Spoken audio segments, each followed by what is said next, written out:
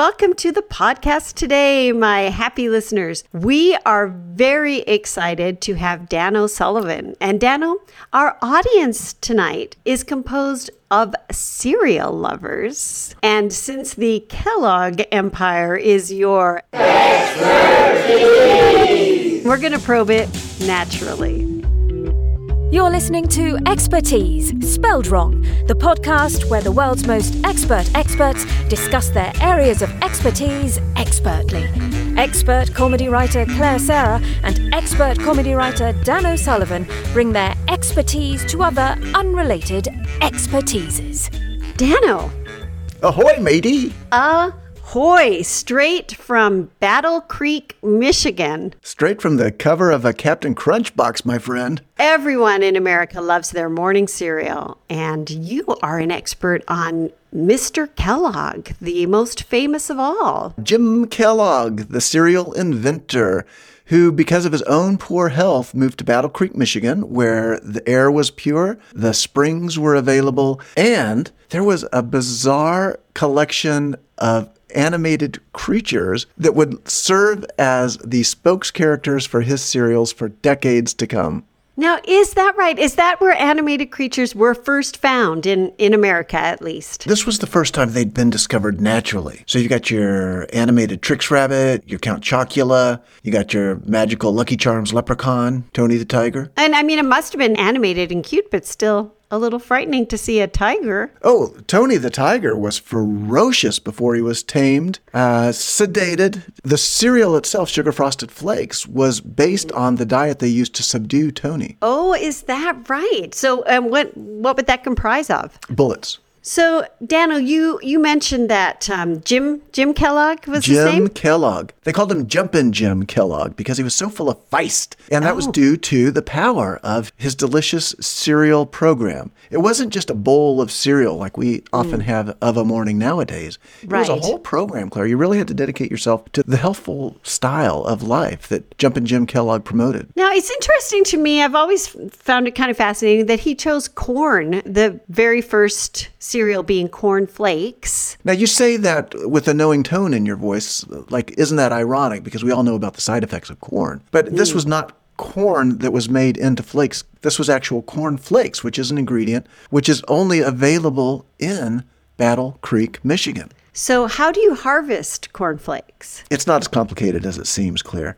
Jim Kellogg came from a family of farmers, and they had been growing crunch berries for some time in their family. I see. And he was familiar with the ways of tree-based grain sweets. So using his knowledge, he was able to graft branches from a crunchberry plant onto a corn plant, and that's how the cornflake was initially grown. And really wonderful for cereal, and we've all benefited from his experiments. But isn't that also part of what got him in trouble when he started experimenting with hybrids beyond grains? Yes.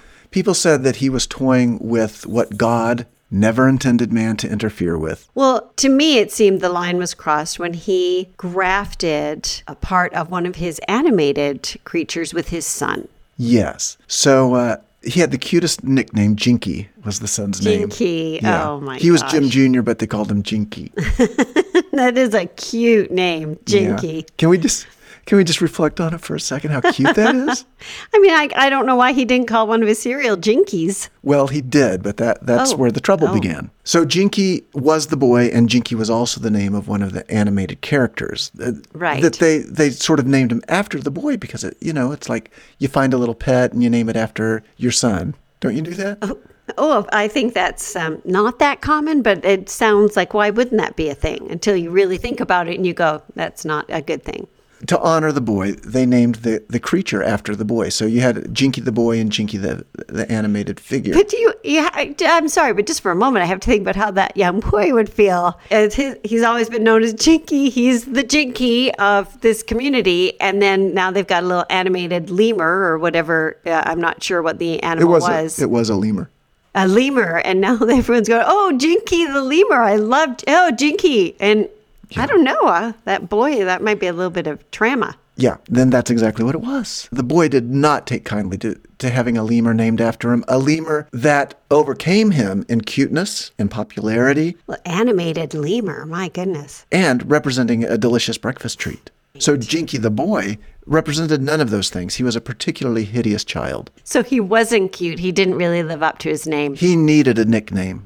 He needed a nickname to just sort of distract people from the awfulness of his presence. There was a smell associated with little Jinky. There was just kind of a... Do you ever read Victorian ghost stories? Oh, all the time. Yeah. And it seems like there will be like a moldering sensation. Yes. And that was how people would describe the presence of Jinky, the boy. Like more of a smudge than a person. Yeah, that's a good way to say it. Yeah, so Jinky the boy was physically an unpleasant presence, mentally okay until this lemur incident occurred. And it sent him right over the edge, Claire. My goodness. Well, a lot of people thought that it was the sugary cereals that was causing this character change and personality change in the boy. But years and years of psychoanalysis have definitely revealed it to be sort of a competitive disgust with Jinky the lemur. And now this mascot was doing nothing wrong. This Jinky lemur was just being its bubbly, charming little self, promoting Jinky cereal. Rice Krispies, Claire. Oh, you are kidding me. Good old innocuous Rice Krispies. Those were originally lemur flakes. Lemur flakes. That's a little bit of a tough sell. I'm going to say I think they were smart to go with the name Rice Krispies. Yeah. And even the slogan was snap, crackle, and... That's the sound a hybrid lemur makes. What a night that must have been. Imagine being Jumpin' Jim Kellogg, coming home to kiss your little smudge goodnight, and all of a sudden there's snarling fangs and the smell of rice. I imagine that would create a bit of a conflict. Well, it was more than a conflict. It drove Jim right around the bend. And so he moved from Kalamazoo to South Bend. With his second family, he completely deserted. But wait, so he moved to Kalamazoo from Battle Creek and then to South Bend? Oh, sorry. All right, let me set up my whole joke structure again, because this is a winner. So it drove him right around the bend. Oh. Whereupon he moved immediately from Battle Creek, Michigan, to South Bend, Indiana. Oh. Where he bought a new mansion, set up with a second family, and completely left little Jinky and the factory behind. This is so interesting because I had read in my research before having you on that there had been brothers, John and Will, but now I'm learning there was really only one man, Jim Kellogg, who lived a double life and later sold his story as being brothers. And Claire, he came up with the cleverest little corporate restructuring you can imagine. He had spent decades of his life presenting the untruth that there were two other brothers in his family who co-owned the Kellogg business with him. Right.